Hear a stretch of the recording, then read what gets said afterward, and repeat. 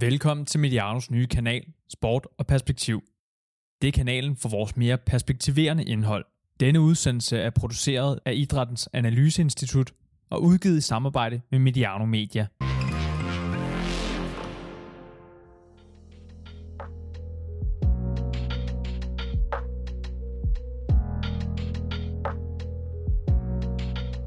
I 2019 nedsatte DBU et diversitetsudvalg, hvis opgave var at arbejde med at fremme diversitet i dansk fodbold, både på og uden for banen.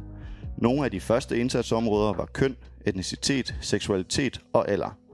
Fodbold er for alle, siger DBU's formand Jesper Møller, og netop den formulering sætter vi fokus på i dette afsnit af Tillægstid, som er produceret af Idrættens Analyseinstitut. Mit navn er Stanis Elsborg, og sammen med mine gæster vil vi sætte perspektiv på, om fodbold virkelig er for alle her i 2020, og på mangfoldighed generelt i dansk idræt. Min første gæst er kvinden i spidsen for DBU's arbejde med mangfoldighed og diversitet. Det er Nina Gros, som er tidligere direktør for Kvinfo, Danmarks Videnscenter for Køn, Ligestilling og Mangfoldighed. I dag er hun iværksætter og direktør i Divers, og så er altså formand for DBU's diversitetsudvalg. Velkommen til dig, Nina. Tak skal du have. Min anden gæst er Tine Teilmann, som i en lang årrække har arbejdet med ligestilling i sport. Hun sidder blandt andet i bestyrelsen i Danmarks Idrætsforbund og den europæiske olympiske komités kommission for kønsligestilling i sport. Velkommen også til dig, Tine. Tak for det. Og min sidste gæst er kendt for de fleste Mediano-lyttere. Han er tit ekspert på Mediano. Det er Christian Mørk, som så også har den daglige gerning, at han er U17 pigelandsholdstræner. Velkommen til dig, Christian. Mange tak, Stanis. I dag havde jeg tænkt mig, at vi skulle omkring den nylig udgivende rapport for DBU om diversitet i dansk fodbold. Jeg havde også tænkt mig, at vi skulle snakke om køn og ligestilling i sport, og om etnicitet, og om nogle af de problematikker, som knytter sig til det felt. Både i dansk fodbold, men også lidt generelt i dansk idræt. Og til sidst så tænkte jeg, at vi skulle runde eventuelle handleplaner på diversitetsområdet. Jeg vil starte over ved dig, Nina, for jeg vil egentlig gerne høre lidt om baggrunden og formålet med etableringen af DBU's diversitetsudvalg. Jamen, formålet er, at vi har fodbold, som er Danmarks nationalsport, og som, tror jeg godt, vi kan blive enige om her rundt omkring bordet, har kæmpe betydning, ikke bare for dem, der spiller ude i klubberne, men for hele vores kultur i Danmark. Og derfor så er det så trist, at vi stadigvæk har kan man sige, halter så meget bagud, når det handler omkring rammevilkår for piger og kvinder, som spiller fodbold. Så hvordan kan vi styrke de rammevilkår, både i forhold til køn, men så det, som vi også gjort med diversitetsudvalget, det er jo, at vi har kortlagt alle de andre parametre, også rundt omkring diversiteten, altså seksualitet, etnicitet, alder, indkomst, geografi osv.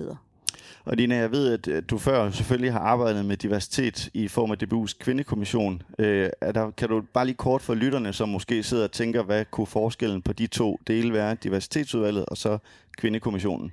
Ja, det som jeg håber bliver forskellen på det, det er at sige, at med kvindekommissionen fik vi taget et ret stort skridt, synes jeg. Det var selvfølgelig ikke kun kvindekommissionen, men der er virkelig sket noget, hvis vi kigger tilbage de sidste 5-6 år, altså hvor at vi er, hele Danmark er kommet på fornavn med Nadia Nadim og Pernille Harder.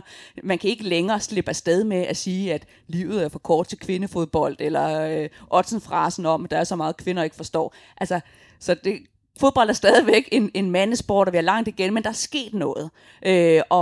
Og hele Danmark har taget kvindelandsholdet til sig.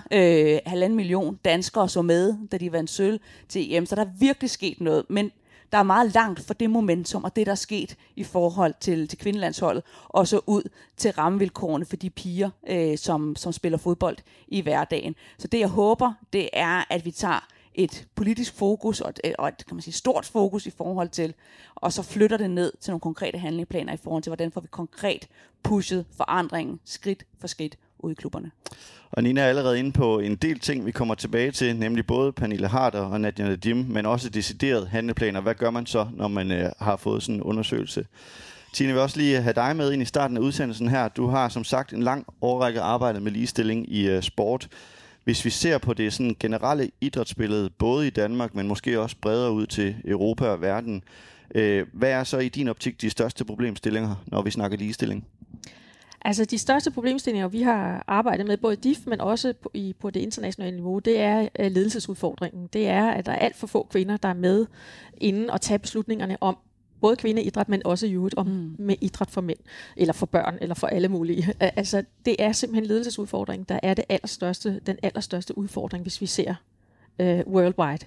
Og det afspejler det sådan set også meget godt i Danmark. Altså, det er jo i Danmark også et kæmpe problem, at der er alt for få kvinder på ledelsesniveauet. Vi har faktisk en meget, meget høj, det ved du selv noget om, Stanis, altså deltagelse i idrætten fra kvindeside. Altså, vi har en rigtig høj procentsats af kvinder og piger, der deltager i idræt bredt set, men de går ikke det sidste stykke vej ind og er med til at tage de store beslutninger. Altså på det regionalt niveau og på lokalt niveau er der kvinder, der er både kvindelige trænere, der er kvindelige ledere, men de kommer ikke rigtig videre til de, hvad skal vi sige, lidt højere niveauer, hvis man kan kalde det, altså det er måske lidt frækt at sige lidt højere niveau. Og niveau. i virkeligheden jo både de lidt højere, men også de lidt lavere, fordi ledere i den her sammenhæng er jo både, kan man sige, ledere på topniveau, det er lokale klubformænd, det er kvindelige trænere, det er kvindelige dommer, det er ressourcepersoner rundt omkring pigerne ude i klubberne, så det er rollemodeller, ledere på alle, i alle afskygninger, som der er et, lad os bare sige, et gigantisk fravær af. Ja. Nu, ofte når man hopper ind i den her debat om kønsligestilling, både i bestyrelser og andre dele af samfundet, så er det, som vi også snakker om det her, så bliver det nævnt som et problem, at man ikke har kvinder nok i bestyrelser. Tine, du nævner det også her. Mange vil nok sidde derude og tænke, jamen, hvad er egentlig problemet i det? Altså, hvorfor er det, vi er så opmærksomme på, at der skal flere kvinder ind i bestyrelser? For det er jo en sag både for DIF, som du sidder i bestyrelsen hos, og også for DBU, at man vil gerne have flere kvinder ind i bestyrelsen. Ja, men det er jo fordi, at det kan jo ikke nytte noget, at vi kun har halvdelen af Danmarks befolkning, der er med til at tage de vigtige beslutninger omkring vores idræt på alle niveauer i virkeligheden, som Nina også siger. Altså det er jo rigtig vigtigt, at vi går jo glip af rigtig gode og talentfulde trænerkompetencer og alt muligt, hvis ikke vi inviterer kvinderne indenfor, eller hvis ikke kvinderne byder sig selv til i forhold til at være med til at tage de her beslutninger. Og når man kigger på alle undersøgelser viser jo, at en bestyrelse, som består af en mangfoldighed af mennesker, unge, gamle, kvinder, mænd, andre typer, etnicitet osv., jamen, de tager bedre beslutninger. Altså, der kommer mere nuancerede beslutninger. Der bliver en bedre bundlinje, hvis du kan sige det sådan. Det kan måske være svært at sige det sådan i forhold til idræt. Det er jo ikke penge, vi taler om, men der kommer nogle bedre beslutninger. Vi får nogle bedre organisationer, der rækker bredere ud. Vi kommer ikke til at sidde i de små søjler, hvor vi kun laver idræt for os selv, os der ligner hinanden. Og jeg er meget enig, og så kan man tilføje, at det bliver også lidt vanskeligt, hvis det er den enkelte lille pige på 8 år, eller 10 år, eller 15 år, som har startet med at spille fodbold, og oplever dårligere spilletider, trænere, baner, bolde. Hvis det bliver hende, der skal pushe den her dagsorden, der kunne det måske være super, at der var en kultur, og der var nogle voksne, som var med til at bane vejen for hende. Og her kan vi måske få dig i spil, Christian. Altså, jeg kunne jo sætte jer i gang her, ikke? Og vi er allerede langt nede i dagens manuskript om, hvad vi skal snakke om. Vi vender tilbage til det med bestyrelser og ledelser og kvinder og køn og mænd og generelt. Christian, nu tog Nina lidt fat på det, ikke? Altså, du har været træner, og både trænede jo sådan set også drenge og piger. Hvordan oplever du sådan, hvordan fylder ligestillingsspørgsmålet i din hverdag som træner? Ja, jeg har haft fornøjelsen af at træne drenge og piger på samme tid, og også på samme hold, for det ikke skal være løgn. Det fylder, og det fylder ikke. Når jeg er sådan helt nede i mit arbejde som træner, og ude med mine spillere, og forbereder træning og evaluerer træning osv., så fylder det faktisk ikke noget for mig. Og det tror jeg ikke, det gør, fordi at i mit team, der er jeg nærmest den eneste mand. Og nu ser mit team i vores team omkring holdet. PT er vi 2 mænd i det team af 6 ledere, og vi har tidligere kun været mig. Hvis jeg havde haft et team for et kvinde-pigehold, hvor vi var 6 mænd, så tror jeg, det ville fylde noget mere. Så til gengæld så fylder det noget, når jeg kommer væk fra det sådan allermest trænerfaglige. Når jeg snakker med kvindelandsholdsspillere, eller snakker med personlige venner, jeg har, der spiller professionel fodbold som kvinder, så fylder det noget. Så bliver jeg ofte konfronteret med det. Når jeg går ud, eller når vi går lidt væk fra det trænerfaglige, tør jeg næsten sige, men over i det strategiske, når vi taler om, hvordan vi kan få vores pigefodbold i DBU til at vokse, eller til at blive bedre, så fylder det noget. Så sammenligner vi ofte med, hvad der er muligt, hvis nu vores spillere har været drenge. Så der fylder det rigtig meget. Men ellers, når jeg er meget træneragtig, så er det ikke en stor del af min bevidsthed. Jeg har nævnt den her rapport for DBU om fodbold også er for alle. Nina, det er en undersøgelse, I offentliggjorde i februar 2020, så den er ikke så gammel. Og den hedder Diversiteten i dansk fodbold. Du har været lidt inde på baggrunden for etablering af diversitetsudvalget, men hvad var så den endelige beslutning eller baggrund for, at nu vil man lave den her undersøgelse? Det er den største undersøgelse, der har lavet diversitet nogensinde i en dansk kontekst. Og vi kunne godt tænke os at starte med at have et rigtig, rigtig stærkt vidensgrundlag i forhold til, hvor er det, vi skal sætte ind. Og man kan sige, der er lavet analyser før, blandt andet i forhold til kønsspørgsmål. Men den her analyse favner langt bredere i forhold til seksualitet og etnicitet. Og det samlede billede vil vi gerne have. Vi vil gerne også i dybden og over 8.000 respondenter har deltaget i det, og det er folk hele vejen rundt omkring fodbolden, så det er på alle mulige niveauer. Og det er et stærkt vidensfundament for os, i forhold til at sætte ind med action. Og så er det jo også det der med, det er også det er altid vigtigt, når man arbejder med diversitet, at der også er en legitimitet. Og man siger, det burde være der i sig selv, når man kiggede ud på situationen. Men min erfaring er, at det er en stærk pusher, og nogen kan sige, men har vi ikke fået rykket på det, siden at kvindekommissionen var der? Og jeg siger, nej, det har vi ikke, og lad os så komme i gang. Og hvis vi lige sådan for lytterne skal sætte det ind i sådan en historisk kontekst, nu siger du, det er den største, men det er i virkeligheden vel også den første i DBU, at man har lavet den her slags, ikke? Så det er første gang, vi sådan får tal på diversiteten i dansk fodbold i virkeligheden. Ja. Var der noget i undersøgelsen, der så overraskede dig sådan, i forhold til resultaterne? Du har jo beskæftiget dig med køn i mange, mange år, men var der alligevel noget, der overraskede dig her? Ja, og det vil jeg så gerne sige, det var. men jeg har beskæftiget mig med køn i rigtig mange år, så nej, det var der faktisk ikke. Men den leverede kan man sige, den leverede bare en dybde ned i de ting, som jeg også hører, når jeg er ude at tale med pigerne i klubberne i forhold til den her oplevelse af, at når man kommer til træning, så står vi stadigvæk i 2019 var det så, men også i 2020, så står man stadigvæk som pige og kan se over på kammeraterne, som er drenge, som træner over på nogle baner, som er langt bedre, med nogle bedre træningstider, med nogle bedre uddannede træner, og man har vanskeligt bare ved sådan noget som at få en ordentlig trøje at spille i, og det skal være en drengestørrelse, så bukserne falder ned, mens man spiller. Altså sådan helt grundlæggende, fundamentale behov bliver ikke stillet, og det sætter jo både altså det kan du sige alt om, men det er klart, talent kommer jo ikke ud af det blå. Det kræver, at der er nogle gode trænere, det kræver, at der er nogle gode rammevilkår. Og plus, det sender også bare et signal til pigerne om, at super fedt, at I får lidt røde kinder og lidt motionssøser, det er sundt. Men der er ingen her, der rigtig regner med, at I skal ind og være fodboldstjerner. Et andet et godt eksempel på det, som Nina optegner her, det er, at vi skal tilbage til sidste års VM for kvinder, hvor der for første gang kommercielt blev lanceret professionelle fodboldstøvler designet til kvindefødder. Ja. Ellers så vi faktisk de allerbedste spillere i verden mange gange spille i børnestørrelser af herrestøvler.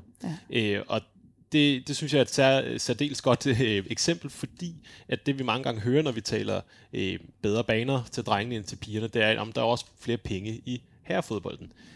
Men du skal ikke fortælle mig, at der ikke er nok kvindelige fodboldspillere i verden til, at man kommercielt kan sælge en professionelt designet støvle, der kan tjene sig selv hjem. Det tror jeg simpelthen ikke på, når jeg ser, hvor mange forskellige fodboldstøvler, der bliver designet til herrefødder. Et andet eksempel kunne være, når den viden, vi har omkring, hvordan man træner rent fysiologisk, jamen den er jo for det meste lavet på mænd.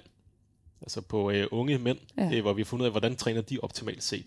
Og bare sådan noget helt simpelt som en menstruationscyklus har stor indflydelse på, hvordan din krop reagerer på træning, responderer på træning. Det ved vi meget, meget lidt om. Så alle de der ting er også underliggende det her, udover baneforhold og uddannede trænere og alle de her ting. Jeg kunne faktisk godt tænke mig lige at blive ved det der med bane- og rammevilkårene, fordi det lyder jo også for sådan en som mig, som selv har spillet fodbold, en lille smule. Altså det er noget, jeg aldrig mærket til, vel? Jeg tænkte aldrig over det. Ikke fordi jeg har hverken spillet på allerhøjeste niveau, men som ungdomsspiller har næsten alle unge drenge spillet på et vist niveau. Men hvordan oplever du pigerne reagerer på det? Altså hvis man altid bliver sat ned på den dårlige bane, de lugtende overtrækstrøjer, som... Ja, i virkeligheden er næsten... den forkerte at spørge, fordi de piger, jeg træner, har faktisk relativt gode vilkår. Det sikrer vi gennem DBU's licenssystem, at de allerbedste pigespillere omkring 17-16 år skal have bane til rådighed, de skal have materialer til rådighed, så de er deroppe, hvor de faktisk rammemæssigt stort set kan sammenlignes med de bedste drenge. Alligevel bemærker de også forskellene. De bemærker også godt, om der lige er den ekstra lille ting til drengene. Jeg har selv har fornøjelsen af inde i B93 at være omkring det, der var kvindeligaholdet dengang, hvor at vi skulle dele en træningsbane hele vinteren med oldboysene, mens anden divisionsherrerne, som er altså den tredje bedste række for herrer, de rendte rundt på en hel bane i bedste tid. Og vi havde 2 landsholdsspillere, vi havde 3 U23 landsholdsspillere, vi havde en U19 landsholdsspillere, og vi skulle så sammenligne os med anden division, som altså heller ikke er en rentabel forretning, skal jeg helt sige. Tine, når du kigger ned i den her rapport, er der så noget, der kunne overraske dig? Du har jo ligesom Nina også rigtig stor erfaring med ligestilling i sport. Altså nej, først og fremmest så vil jeg rose DBU rigtig meget, og diversitetsudvalget for at have lavet den her undersøgelse, fordi det er jo rigtig vigtig viden, som vi også godt kan bruge på tværs af idrætten i det hele taget. Altså, jeg ved heller ikke, jeg har nok også lidt som Nina, at jeg har også arbejdet med det i mange år, så jeg synes heller ikke, der er sådan de vildt store overraskelser over det. Altså det, jeg sådan bider mærke i, det kommer vi nok tilbage til, det er mere omkring racismedelen og homofobien. Fordi der har vi ikke helt de samme erfaringer med de ganske få spørgsmål, vi har sendt ud til vores specialforbund og spurgt ind til, hvordan de oplever det. Altså, der tænker jeg, at DBU de har en helt særlig udfordring. Der kan være, at der er nogle af vores andre store forbund, som vil komme til at opleve det fremadrettet, men jeg tænker, vi kommer til at snakke lidt mere om det. Ja, vi tager etniciteten lidt senere. Christian, i rapporten står der også indledningsvis, at fodbold det kan bygge bro mellem forskelligheder, både hvad angår køn, seksualitet og etnicitet, og hvad angår venskaber blandt mennesker, der ellers er modsætninger. Jeg kunne godt tænke mig, at som du har både erfaring selv som spiller, men i særdeleshed som træner, prøv at sætte lidt ord på, hvordan du både har oplevet det, og om det er faktisk noget, du aktivt har tænkt ind i trænergerningen. Jeg ved også, du har trænet et særligt sted, BK Union, som måske kan tappe ind i den her fortælling. Ja, i BK Union, der havde jeg et hold af drenge, og jeg havde også 2 pigehold på samme tid, sådan set dengang. Og på det her drengehold, der var man kendt ved det efternavn, som antydede, man ikke var dansk. Så det kan godt være, at du havde et polskklingende efternavn, men begge dine forældre var danske, så var du polak. Det var sådan, drengene omtalte sig selv og hinanden. Og der havde vi også nogle drenge op fra Nordvestkvarteret, som ikke gik så meget i skole, eller måske lavede alle de ting, de skulle. Så der planlagde vi træning fredag aften, hele vinterhalvåret, klokken 8 til klokken 9:30, fordi så var der en god chance, for de gik hjem i seng bagefter. Og der kunne fodbolden ligesom være med til at gøre noget rent socialt der. Udover at drengene elsker at spille fodbold, og det var også den træningstid, vi kunne få. For mig har fodbolden også givet mig mulighed for at spille på et nærmest indre missions kristent hold, fordi de manglede en spiller, og jeg er ikke særlig kristen og slet ikke indre missionsk. Og der havde vi fader vor før kamp og sådan nogle ting. Så lærte jeg noget om det. Det har givet mig mulighed for at have et hold i New Zealand, hvor jeg havde en pige med, og jeg havde en afghansk dreng, der var indvandret til New Zealand, og han ville ikke spille Maria de første 3 måneder, fordi hun var en pige. Og da vi nåede efter 4 måneder, så spillede han bolden til Maria. Og det lærte jo ham noget omkring køn, og det lærte også noget omkring Afghanistan, som var det her land, vi kun så blive bombet i tv. Det har også givet mig personligt gode venskaber. Altså en af mine rigtig gode venskaber i dag, det er den nu pensionerede fodboldspiller Ella Massar, som er født i Chicago, Illinois, har spillet professionelt i Frankrig og i Norge, og har også været kort forbi Danmark. Og i dag venter hun barn sammen med Babette Peter, som spiller nede i Madrid. Altså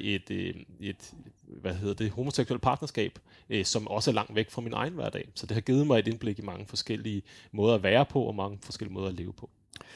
Den her fortælling kender jeg jo også godt, altså ikke lige Christians fortælling, men jeg kender den jo fra min egen tid, også i fodboldmiljøet. Altså, jeg kender fodbold, har også givet mig selv meget, men vi sidder jo også, fordi at det måske ikke giver helt det, man kunne håbe på. Altså, Nina, jeg kunne godt tænke mig så at spørge, der står også i rapporten, at fodbold, det kan noget specielt, men altså, kan fodbold i Danmark i dag egentlig noget specielt, eller er det stadig meget mandsdomineret? Fodbold kan i den grad noget specielt. Og jeg tror, en af grundene til, at vi alle sammen elsker fodbold så meget her rundt omkring bordet, vi er jo ikke alene.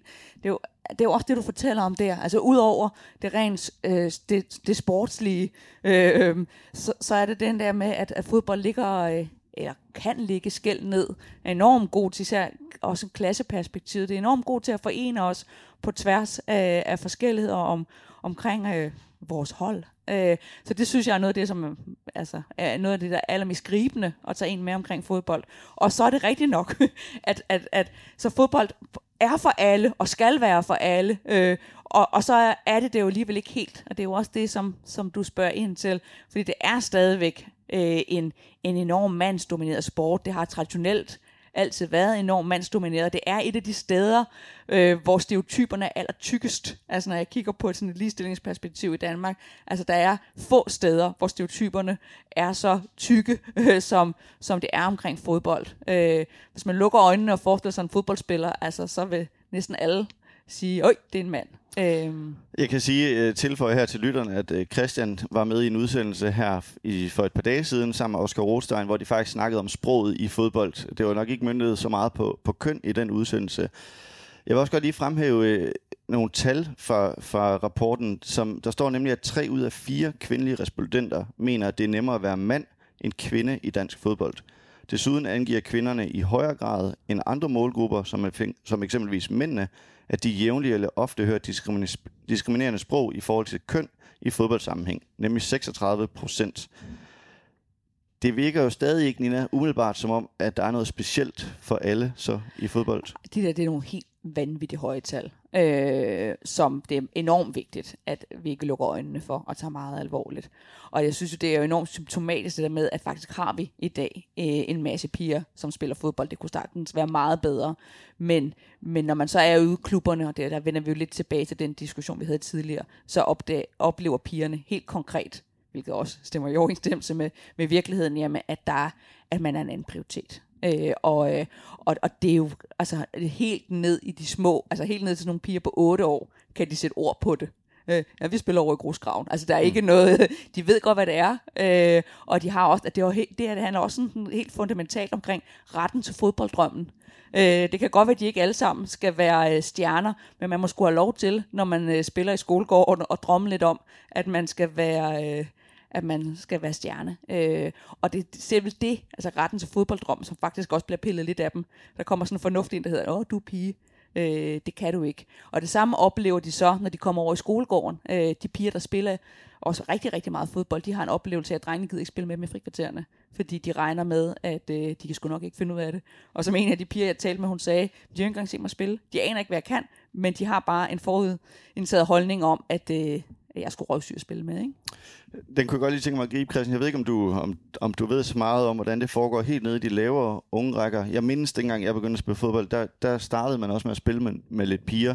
Måske var det bare, fordi der ikke kun var 2-3 piger, så fik de lov til at spille med drengene. Ved du noget om, hvordan det er helt nede i de lave rækker i dag? Ja, det gør jeg også med til at forfatte en ny strategi for børnefodbold for DBU. Og det er sådan i dag, at der må du som pige altid spille i en drengerække. Men du må som dreng ikke spille i en pigerække, og vi har drenge- og pigerækker. Og det synes jeg, altså, nu taler vi jo kvinder af rigtig gode grunde her. I virkeligheden er det jo faktisk en diskrimination af også nogle drenge. Altså hvis du er født et sted i Danmark, hvor der ikke er et drengehold, så kan du ikke spille fodbold. Og det tænker alle måske, at det selvfølgelig er der drengehold overalt i Danmark, men det er der faktisk ikke. Men som dreng kan du ikke spille i en pigerække. Personligt undrer jeg mig over, hvorfor vi har så travlt med at kønsopdele børn. Altså jeg forstår godt, hvorfor vi gør det med teenager og voksne, fordi ellers så vil kvinderne aldrig komme til at spille på højt niveau af rent fysiologiske årsager. Men jeg mangler stadig at forstå, hvorfor det er, at vi skal på forhånd kønsopdele børn sådan rent strukturelt. Så kan det godt være, at der er nogle piger, der ikke har lyst til at spille med drenge, eller drenge, der ikke har lyst til at spille med piger, og så skulle vi måske forsøge at uddanne dem. Det kan også være nogle børn, der har brug for et mere roligt miljø, og nogle, der har brug for et meget vildt miljø, uanset om det er drenge eller piger. Så kunne vi en del hold efter det.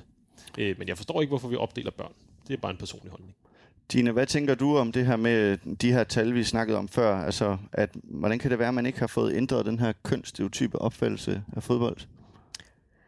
Altså, det er jo fordi, det er et meget, meget langt sejt træk at ændre en kultur, som er så gammel, som kulturen er i DBU. Altså, jeg kender også både fra andre specialforbund, men også fra det internationale niveau, altså, at nogle af de internationale forbund, som har en meget gammel eller en meget lang historik, altså der er det også rigtig, rigtig svært at ændre kulturen omkring, at kvinder for eksempel kan komme ind og være med på ledelsesgangen eller i bestyrelsen og sådan noget. Altså der er kvinder simpelthen slet ikke dygtige nok eller gode nok, eller de er nogle andre. Det kan vi ikke have med. Altså, og jeg tænker, at kulturen er jo utrolig svær at ændre. Og derfor så DBU er jo rigtig godt gået i gang med det nu. Men altså, det kommer jo ikke til at ske fra den ene dag til den anden. Altså, vi har arbejdet med det i DIF i, hvad har vi arbejdet med det i 6-7 år? Altså, og det rykker jo kun bittesmå skridt hele tiden omkring det her. Altså, det er ikke noget, der kommer hen over natten. Det er et langt sejt træk at ændre sådan en kultur. Men det står sådan set også meget godt i nogle af de tal, der er i rapporterne, at når jeg mener, at der er 36% af kvinder og 44% af homoseksuelle udøvere, som ofte føler eller oplever diskriminerende sprogbrug, eller ofte eller jævnligt. Og når vi så kigger på, at det omkring 1% af bestyrelsesmedlemmerne, der har svaret i undersøgelsen, mener, at der ikke er plads til alle i fodboldklubber. Hvis det var mig, der jævnligt ofte oplevede diskriminerende sprogbrug rettet mod mig, så ville jeg ikke føle, at der var plads til mig. Og når vi så ser på, at jeg tror, det er næsten 10% af nogle grupper har svaret, at de ikke føler, at der er plads til alle i deres fodboldklub. Så er der en kæmpe diskrepans imellem det her. Og et billede af nogle bestyrelsesmedlemmer, som ofte ikke helt er i trit med, hvad der rent faktisk foregår omkring banerne. Ja, meget enig, og det er enormt interessant. Og vi giver jo lige præcis det her billede af, at der er nogen, som har den grimme sprogbrug. Der er nogen, der er vidne til det, men de ser det ikke.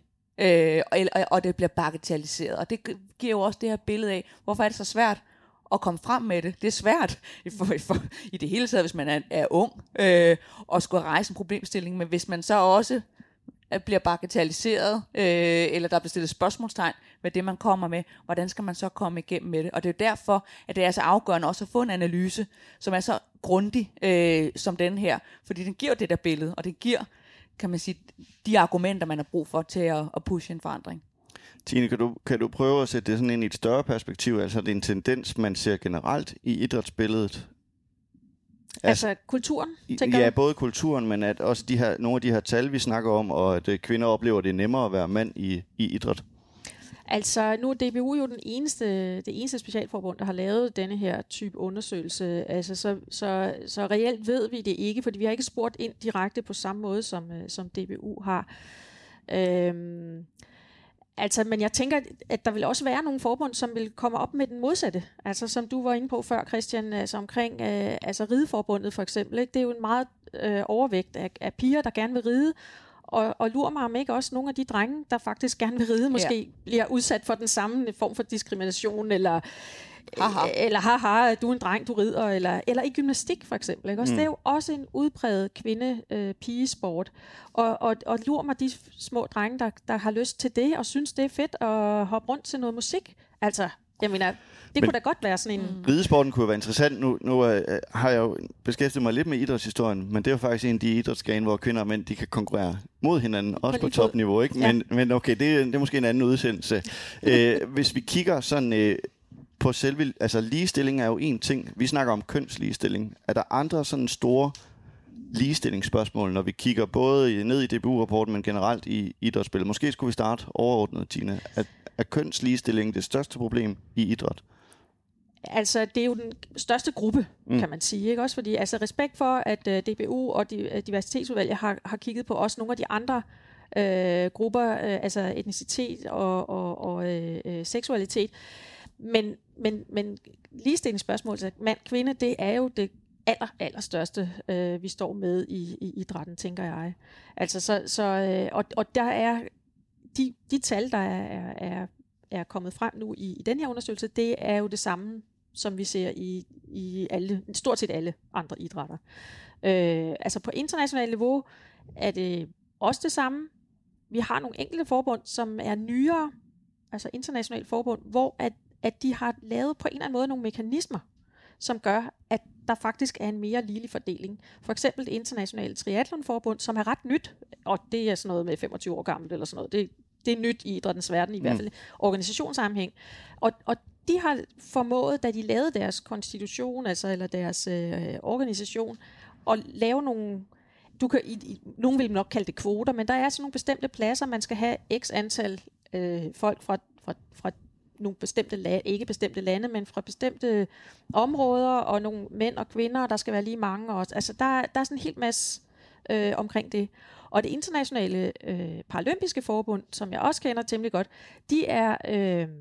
de har jo indført tidsbegrænset, at man kan sidde tidsbegrænset i bestyrelsen. Og det er også en af de mekanismer, man kan bruge for at sørge for at skifte ud, sådan at det ikke er de samme, der skal sidde der hele tiden. Fordi nogle gange, så er det jo også dem, der sidder der, det er jo dem, der laver kulturen, dem, der sidder på toppen. Og hvis man kan skifte nogle af dem ud, så er det jo det, der er med til at ændre på, hvordan man så ser verden. Jeg vil lige fremhæve nogle tal for jer her også, nemlig at i DBU's politiske udvalg og faggrupper, der er der 84% mænd og 16% kvinder, og i klubbestyrelser i DBU-regi, der er der 86% mænd. Og som jeg lige kan regne ud, uden jeg har skrevet det, så er det så 14% kvinder retur. Og klubledelsen består af 89% mænd. Yes, lige præcis. Både DIF og DBU, vi var lidt inde på det, har et ønske om ligestilling i bestyrelser. Nogle kritikere, der er flere end en eller tre derude, vil jo mene, at både DIF og DBU's ønske om ligestilling i bestyrelser, det handler mere om ligestilling i slutresultatet, end ligestilling i udgangspunktet. Ja, hvad betyder det? Ja, det betyder jo i virkeligheden, at hvis der er ligestilling i slutresultatet, så går vi efter 50-50-modellen, hvor man har 50% kvinder og 50% mænd. Men ligestilling i udgangspunktet er jo, at man bare har lige muligheder for at blive valgt ind i bestyrelser. Ja, man skulle formode, at hvis at vi har lige muligheder for at blive valgt ind, og vi er lige kloge, at så på et eller andet tidspunkt, så vil vi da have en nogenlunde fair fordeling, hvor vi ikke har 90% mænd og kun sølle 10% kvinder, der var kompetente til at deltage i den slags. Ja, og hvad er det så for nogle mekanismer, der gør, at det, du sidder i bestyrelsen, Tine, du er jo valgt ind. Ja. Hvad er det for nogle mekanismer, der så gør sig gældende, siden at vi ikke har lige muligheder? Så bliver der meget stille. Ja. Jamen, det er jo svært at sige. Vi tror jo på, at det er en kultur, som gør, at kvinderne ikke ligesom træder så meget frem, som vi godt kunne tænke os. Altså, vi har jo også lavet en undersøgelse, hvor vi har spurgt folk, der har været medlem af vores bestyrelser i vores specialforbund og i DIFs bestyrelse, og spurgt både mænd og kvinder i øvrigt om, efter de var gået ud, om hvad var det og sådan noget. Altså, og der er jo helt klart noget mandehørm, og der er noget med, at man bliver holdt udenfor, man bliver ikke sådan regnet for helt det samme, som du også er inde på, Nina, ikke også? Altså det med, at man er sådan lidt udenfor, eller man er lidt, tingene bliver besluttet, når man ikke lige er til stede, og sådan noget. Altså der er sådan en lang række af de her kulturting, hvor kvinderne ikke bliver inddraget, eller ikke inddrager sig selv måske. Eller, altså det er jo en blanding af, at man heller ikke føler sig velkommen i den sammenhæng. Ikke? Og man kan sige, hvis vi skal tage eksemplet med de små fodboldpiger, så kan man sige, lige muligheder der. Der er jo ikke nogen, der står og spænder ben for pigerne og siger, pil af, I er ikke velkomne her. Det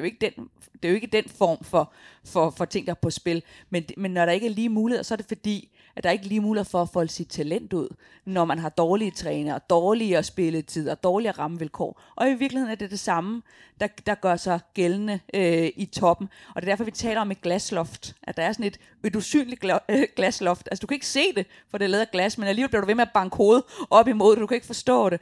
Og det er jo sådan noget som rip, rap og rup. Og det ser vi effekten, som vi ser generelt, når det handler om rekruttering i forhold til ledelse og bestyrelser i hele Danmark, i virkeligheden i hele verden, hvor vi vælger nogen, der ligner os selv.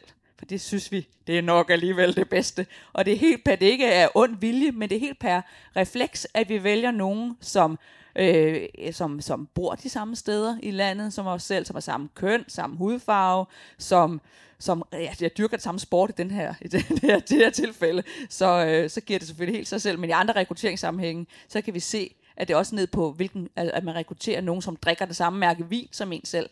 At vi har virkelig en præference for at vælge nogen, der ligner os selv. Og det er, og jo færre kvinder der er, jo mere er det udslagsgivende, jo mere bliver kvinderne et fremmed element, the odd one out, et sats, som man godt kan føle, det er lidt risky. Det kan være, vi skal have 1, men skal vi nu også have 2?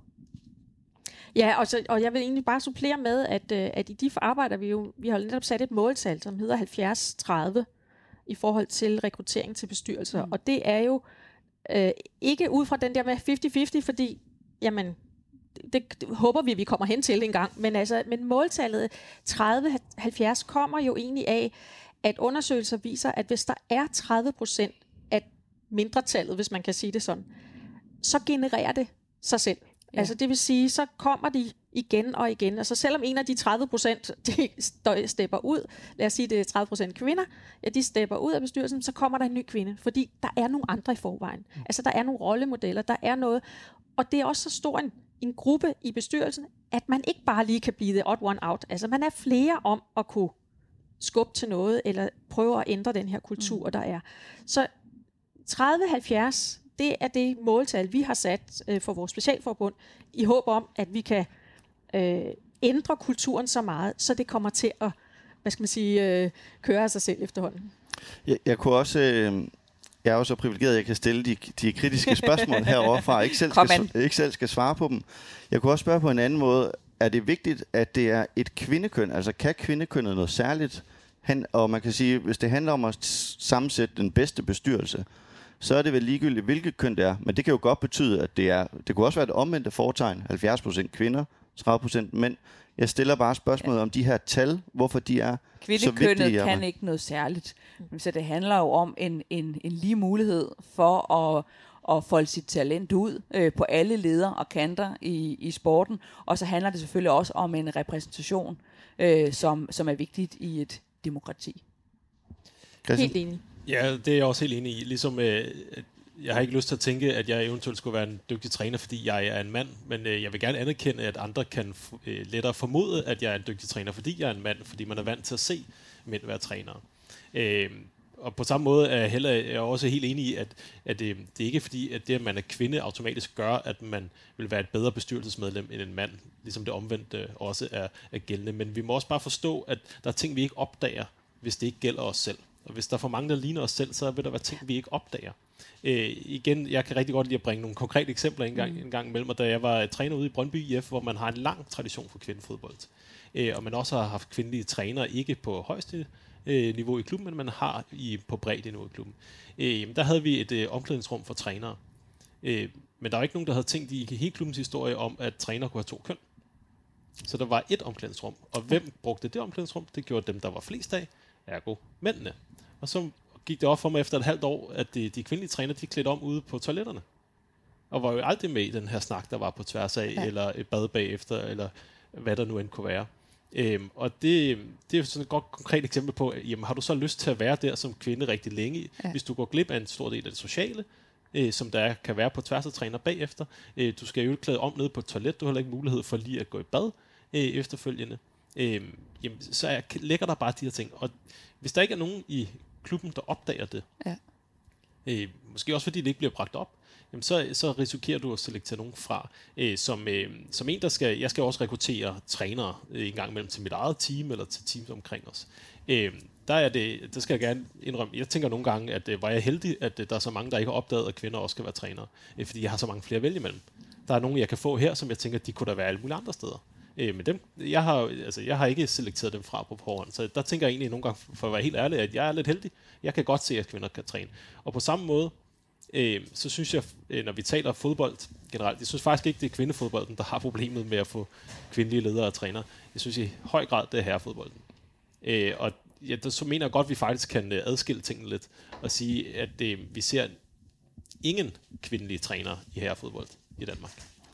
Og der vil jeg godt springe ind, fordi i en meget, meget stor anlagt artikel om ligestilling på DR.dk, der er udtalt professor emeritus Else Tranbæk, som jo også har kæmpet en lang kamp for ligestilling i sport gennem hele sin karriere, både som udøver, men i særdeleshed også i sit virke som underviser på Københavns Universitet. Hun skriver eller siger i den artikel, at jeg savner flere kvindelige trænere på øverste niveau, for vi har brug for miljøer, hvor kvinder er til stede på bænken. Det betyder noget, at man har en, man kan tale med på en anden måde, end man kan med en mandlig træner. Christian, hvad siger du til sådan et udsagn? Det provokerer mig, og det tror jeg også er hendes mening. Det er hun kendt for. Jeg er selvfølgelig fuldstændig enig i, at der mangler kvindelige trænere.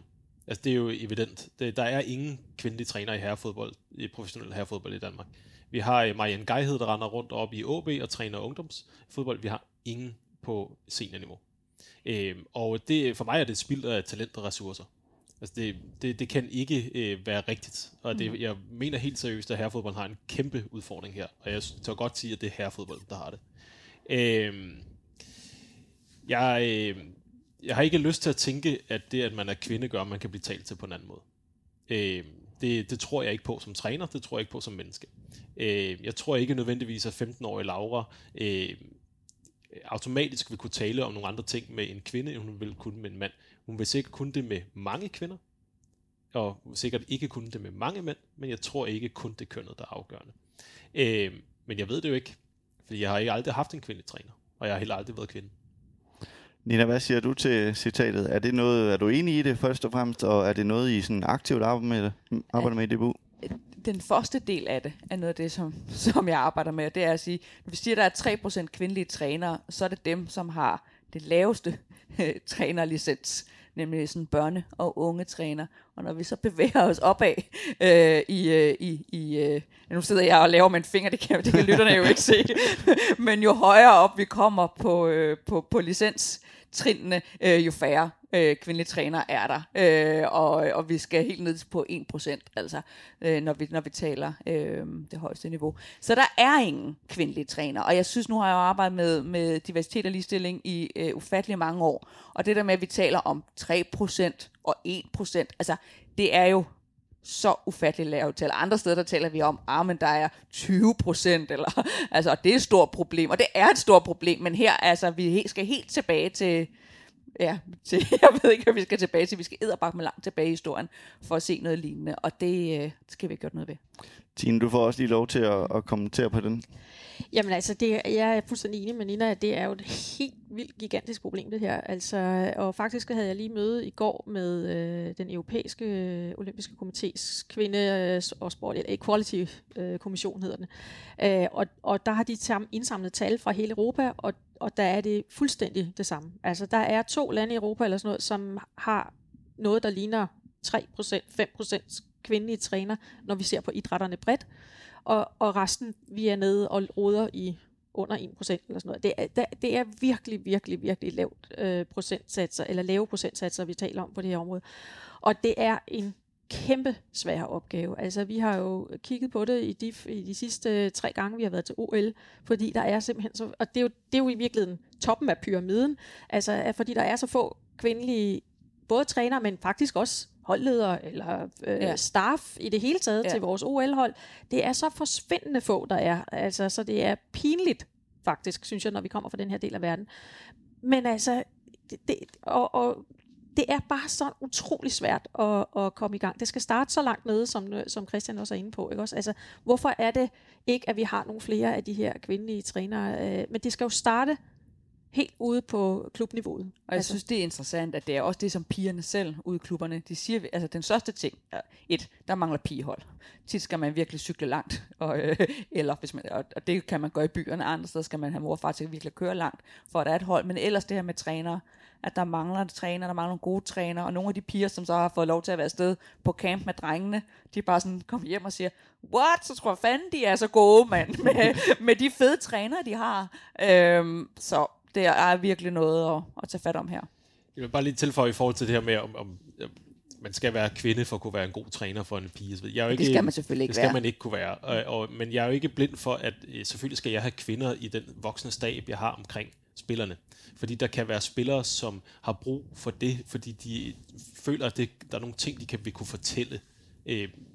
Men det er ikke kun fordi de er kvinder. Så lige på samme måde, så skal jeg jo selvfølgelig også have nogen i min stab, når jeg træner 15, 16, 17-årige spillere, som har børn omkring det, og har prøvet alle de ting, der ligger udenom, eller som har været i skolevæsenet og har haft undervisning med børn omkring den alder. Og bare som et godt eksempel, fordi det klassiske, jeg hører, det er, der er jo nogen, der skulle kunne tale med dem om det, der fysisk sker for kvinder generelt. Og det kan kvinder bedre forstå, eller det kan der være ting, de ikke vil fortælle dig som yngre mand omkring deres egen krop. Og til det vil jeg bare sige, da jeg var startet som træner som 19-årig, der havde været træner i en uge, og der kom der en 15-årig pige til mig og fortalte om, hvordan hun ikke kunne træne, fordi hun havde menstruation. Så piger kan også være forskellige. Og nogen kan have lyst til at fortælle det til mig som mand, nogen kan ikke have lyst til at fortælle det. Ja, man kan også bare sige, mange af de steder, hvor der er enormt velfungerende pigeklubber, så er det jo fordi, det er farmand, som har taget initiativ til det, og far han har døtre, og far har måske kun døtre, og derfor så er der lavet en ihærdig indsats her.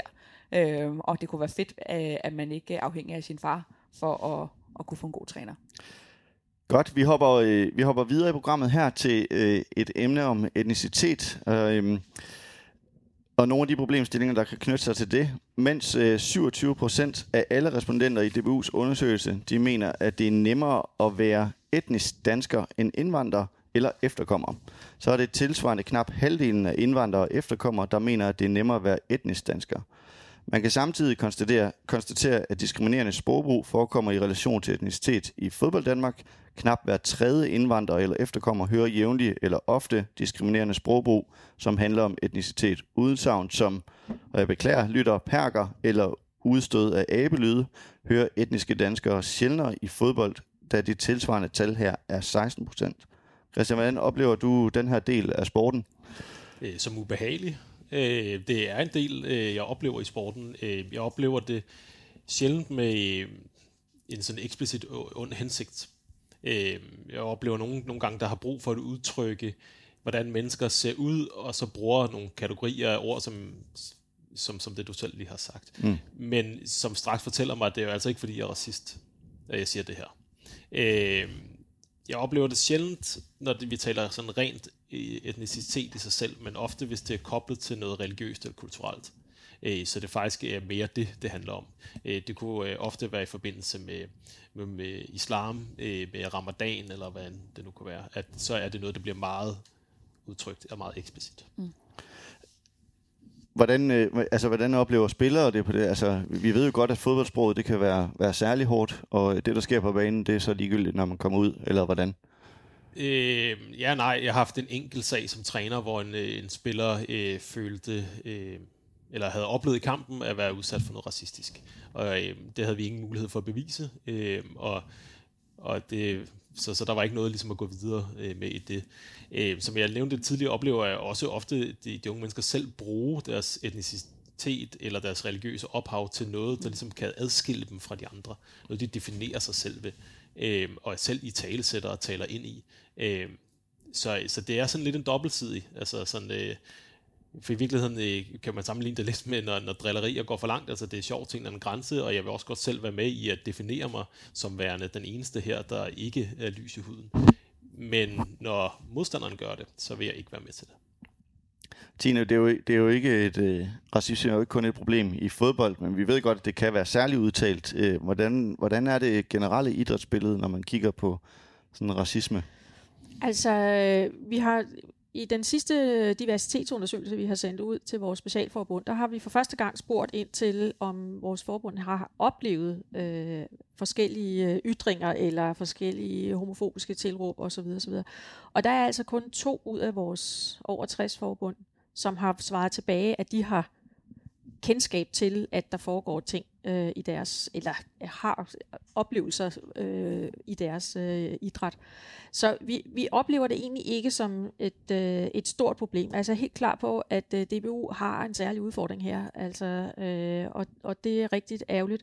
Og jeg synes jo, at DBU gør det rigtige i, at de også ligesom resten af idrætten, vi skal stå for at være ordentlige ved hinanden, og vi skal tale ordentligt, og vi skal passe på hinanden, og også i de coronatider, men også sådan være ordentlige over for hinanden. Så det synes jeg, at hvis vi skal bevare vores legitimitet, også som vi talte om tidligere, i forhold til det store samfundsansvar, vi også løfter i forhold til fodbold og alle mulige andre idrætter, så skal vi altså sørge for, at det her, det skal bekæmpes. Nina, hvis vi lige hopper væk fra sådan det her med grimme ord og racisme sådan inde på banen eller ude på stadions, så nævnte jeg også tallene før, ikke, at 27% af alle respondenterne, de mener, det er nemmere at være etnisk dansker end indvandrer eller efterkommer. Hvad ligger I ned i de tal, eller hvad tænker du om det for det første? Jeg tænker, det er nogle vanvittige høje tal, og dybt alvorligt, og virkelig vigtigt, at vi har de tal, så vi kan få gjort noget ved det. Og det var dejligt, kort præcis svar. Christian, du oplever det jo sådan set i hverdagen. Altså du er jo så på et lidt højere niveau, hvor det måske ikke fylder så meget, men alligevel måske. Jeg tænker, der er rigtig mange underliggende ting i det her, at opleve, at det kan være nemmere at være etnisk dansker. Det kan også være, at dine forældre ikke har kendskab til, hvordan foreningslivet fungerer, eller hvordan du skal melde dig ind, eller hvordan du skal møde op til træning på hvilket tidspunkt, og hvad der forventes af dig i forhold til at levere kørelejlighed til kampe. Det kan være sådan noget helt reelt, som vi spiller fodboldkampe, selvom der er ramadan, og du faster. Det kan godt være, at det ikke havde set sådan ud andre steder. Der er det nemmere at være, forstå mig ret, etnisk dansk, fordi det, som jeg sagde tidligere, mange gange også bliver koblet til noget religiøst eller kulturelt. Så der kan være rigtig mange aspekter i det her, hvor man ikke, fordi man ikke fra sine forældre måske har fået forforståelsen af, hvad et foreningsliv eller et elite ungdomsliv handler om i idrætten.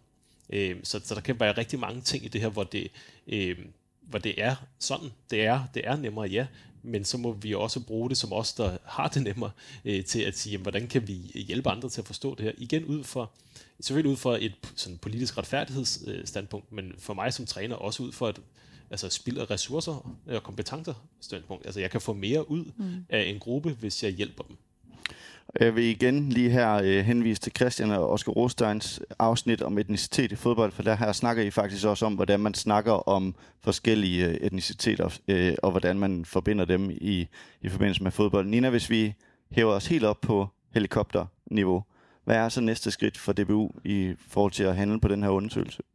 Jeg tror også, lige for at sige noget lidt mere meta omkring det, som at sige, en ting er de der problemer, som der er for de konkrete unge mennesker, eller ældre mennesker, som spiller fodbold, i forhold til at opleve det her.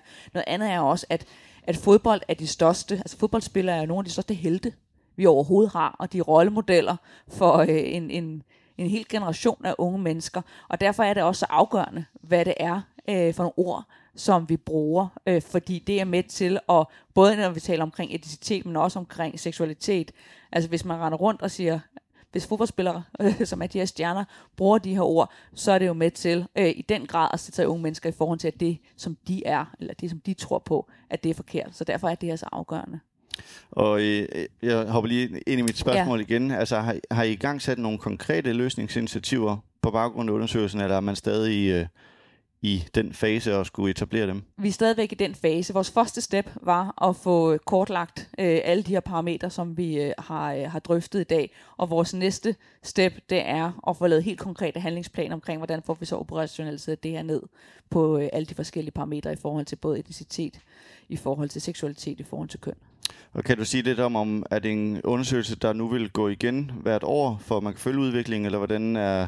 Det kan jeg ikke sige noget om. Nej, det er jo det kunne godt være, at vi kunne have fået en nyhed ud her. Ja, men jeg synes, altså noget af det der, som jeg synes er helt afgørende, det er at sige, nu har vi sat os en målsætning, gjorde vi faktisk også med kvindekommissionen. Nu kan vi sige, at der er sket ekstremt meget i forhold til kvindelandsholdet, og i forhold til danskernes interesse for kvindefodbold, altså helt enormt meget.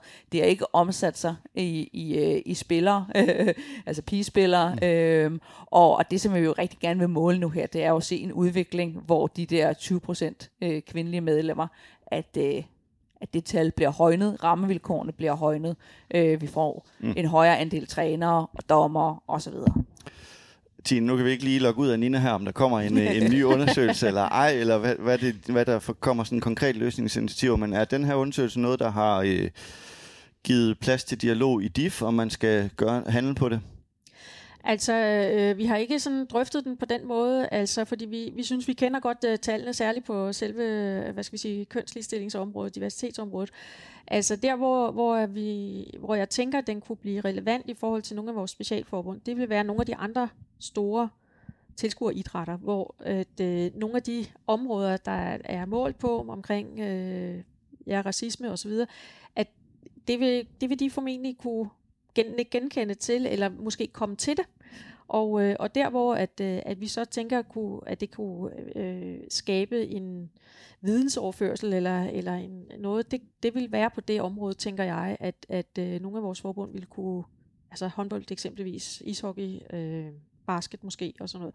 Nogle af dem, som har store tilskuere. Hører jeg en lille opfordring til de andre forbund om at lave samme undersøgelse, eller er det noget, de vil... Nej. Nej, altså jeg tror ikke, vi kommer ikke til at lave den undersøgelse. Det kan være, at vi udvider vores egen, den vi kalder diversitetsundersøgelsen, hvor vi jo spørger alle forbundene ind til en lang række ting omkring diversitet. Og som sagt, der har vi jo for første gang i år spurgt ind til, om hvilken erfaring de havde med racisme og så videre. Og det har vi ikke fået meget respons på, vil jeg sige. Altså og det betyder jo ikke, at det ikke sker derude til den lokale klubkamp eller et eller andet, fordi det vil det formentlig være andre forbund eller klubber, der har oplevet det, uden nødvendigvis, at forbundsledelsen ved det.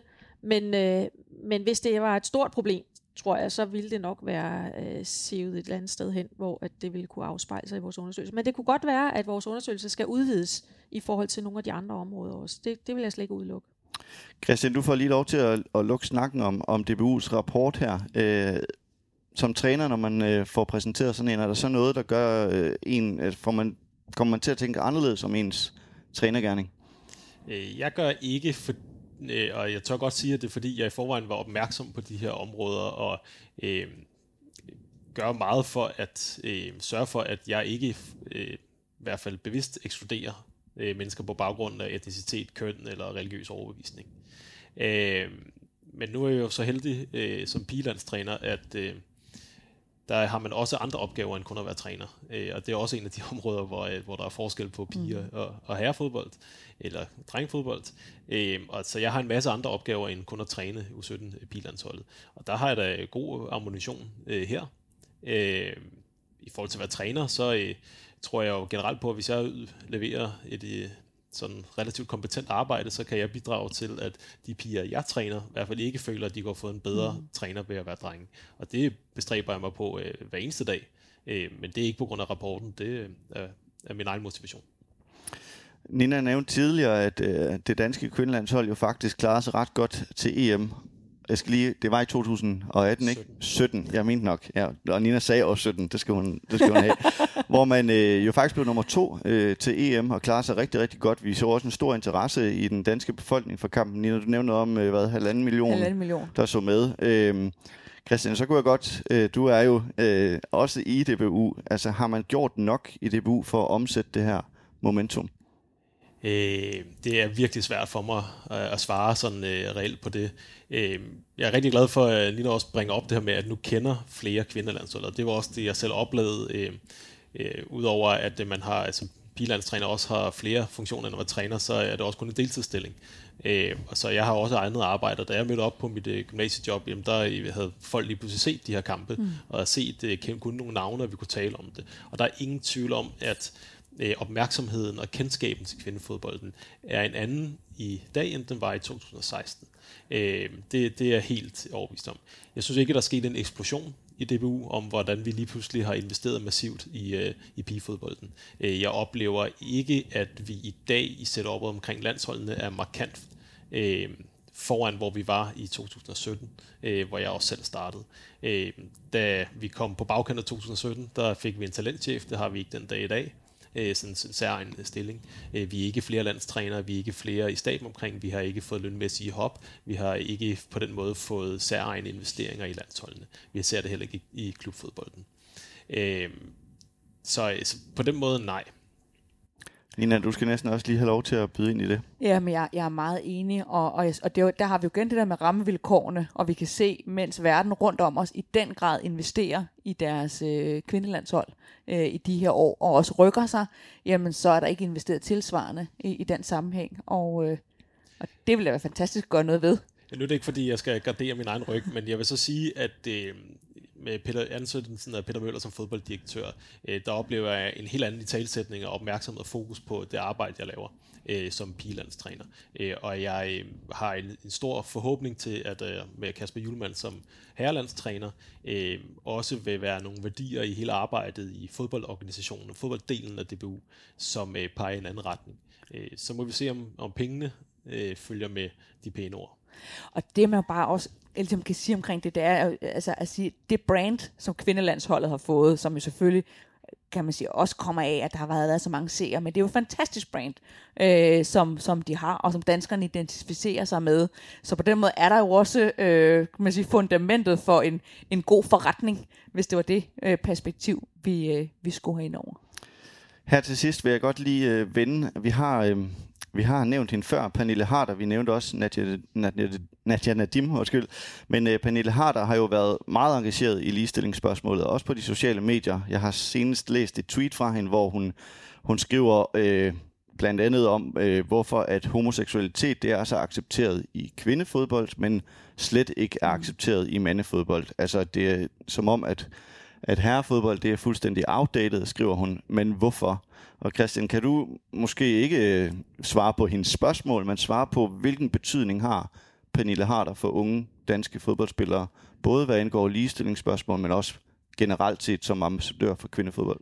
Ja, Pernille er enormt respekteret og beundret, og det er hun ikke kun, fordi hun nu er på det niveau, hvor hun får taget professionelle profilbilleder til diverse medier med sponsorer og så videre. Altså hun er som atlet et sted, hvor hun ikke kun er national, men begynder at være international.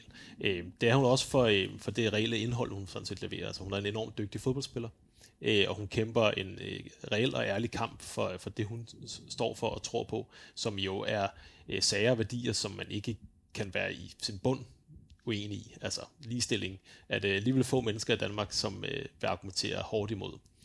Men hun er der også for de konkrete små ting, hun gør. Altså for 2 år siden havde jeg og Pernille med på en Skype-forbindelse til det U17-hold, vi havde. Det var sådan nede i Israel, hvor hun svarede på de spørgsmål, de havde i 25 minutter.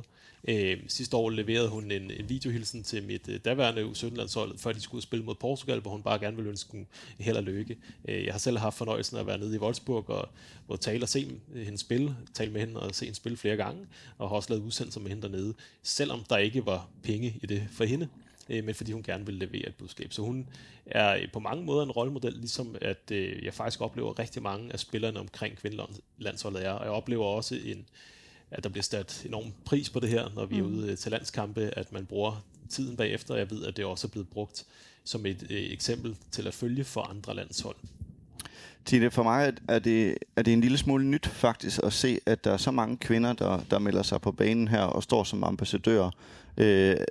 Hvordan ser du på det sådan i et historisk perspektiv? Er det fordi, at vi kvinder måske alligevel er begyndt at blive mere accepteret, eller hvordan kan det være, at vi ser så mange stå mere og mere frem? Vi ser det jo ikke kun i dansk sport, det er jo også i amerikansk sport og andre store idrætsnationer.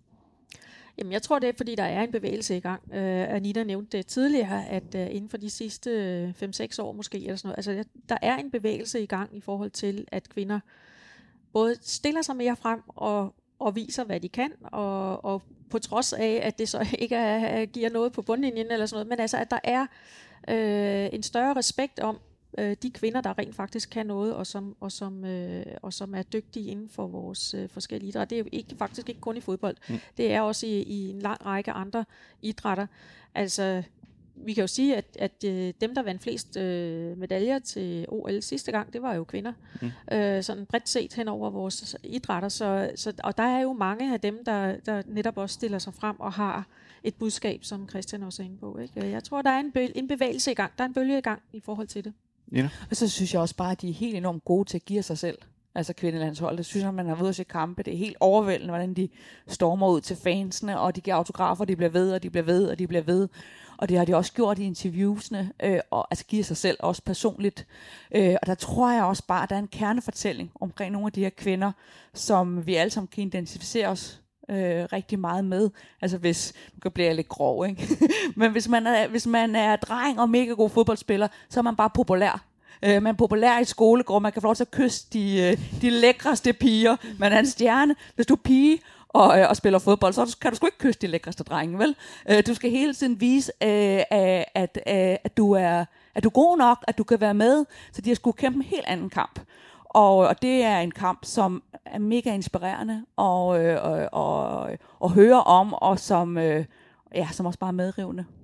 Og det vil jeg faktisk lade være udgangsbønnen, eller faktisk vil udgangsbønnen være, at så kys lidt mere for de gode pigefodboldspillere derude. Og så vil jeg sige tak til mine 3 gæster, fordi I vil være med til at sætte perspektiv på mangfoldighed i dansk fodbold og idræt generelt.